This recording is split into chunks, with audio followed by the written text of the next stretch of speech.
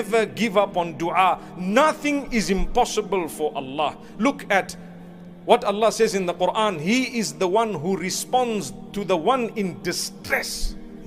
Who is there besides Allah who will respond to the one in distress? I've known of people who were perhaps given a short time to live by medicine and the medical fraternity based on their experience. 6 years on and they are alive and healthy and well. Why?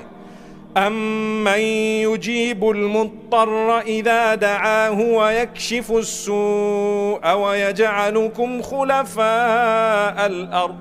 Who is there besides Allah who responds to the one in distress when he calls out? You are totally helpless and you say, oh Allah, there is nobody and nothing and not me and not any power on earth that can help me right now besides you, oh Allah. Allah says, I listen to that. I listen to that and I respond immediately.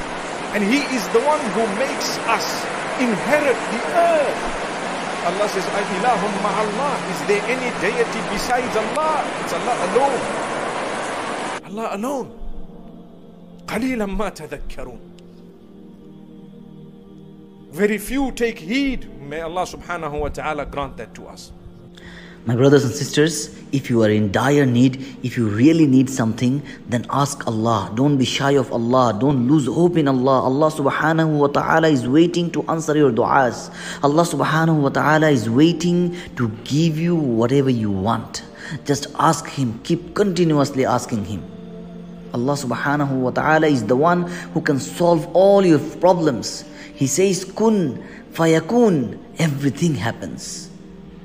Allah subhanahu wa ta'ala is the one who can help us during our trouble, during our problem, during the time when we are low. Allah Himself is saying, Udu'uni astajib lakum. Call me, I'll respond to your call.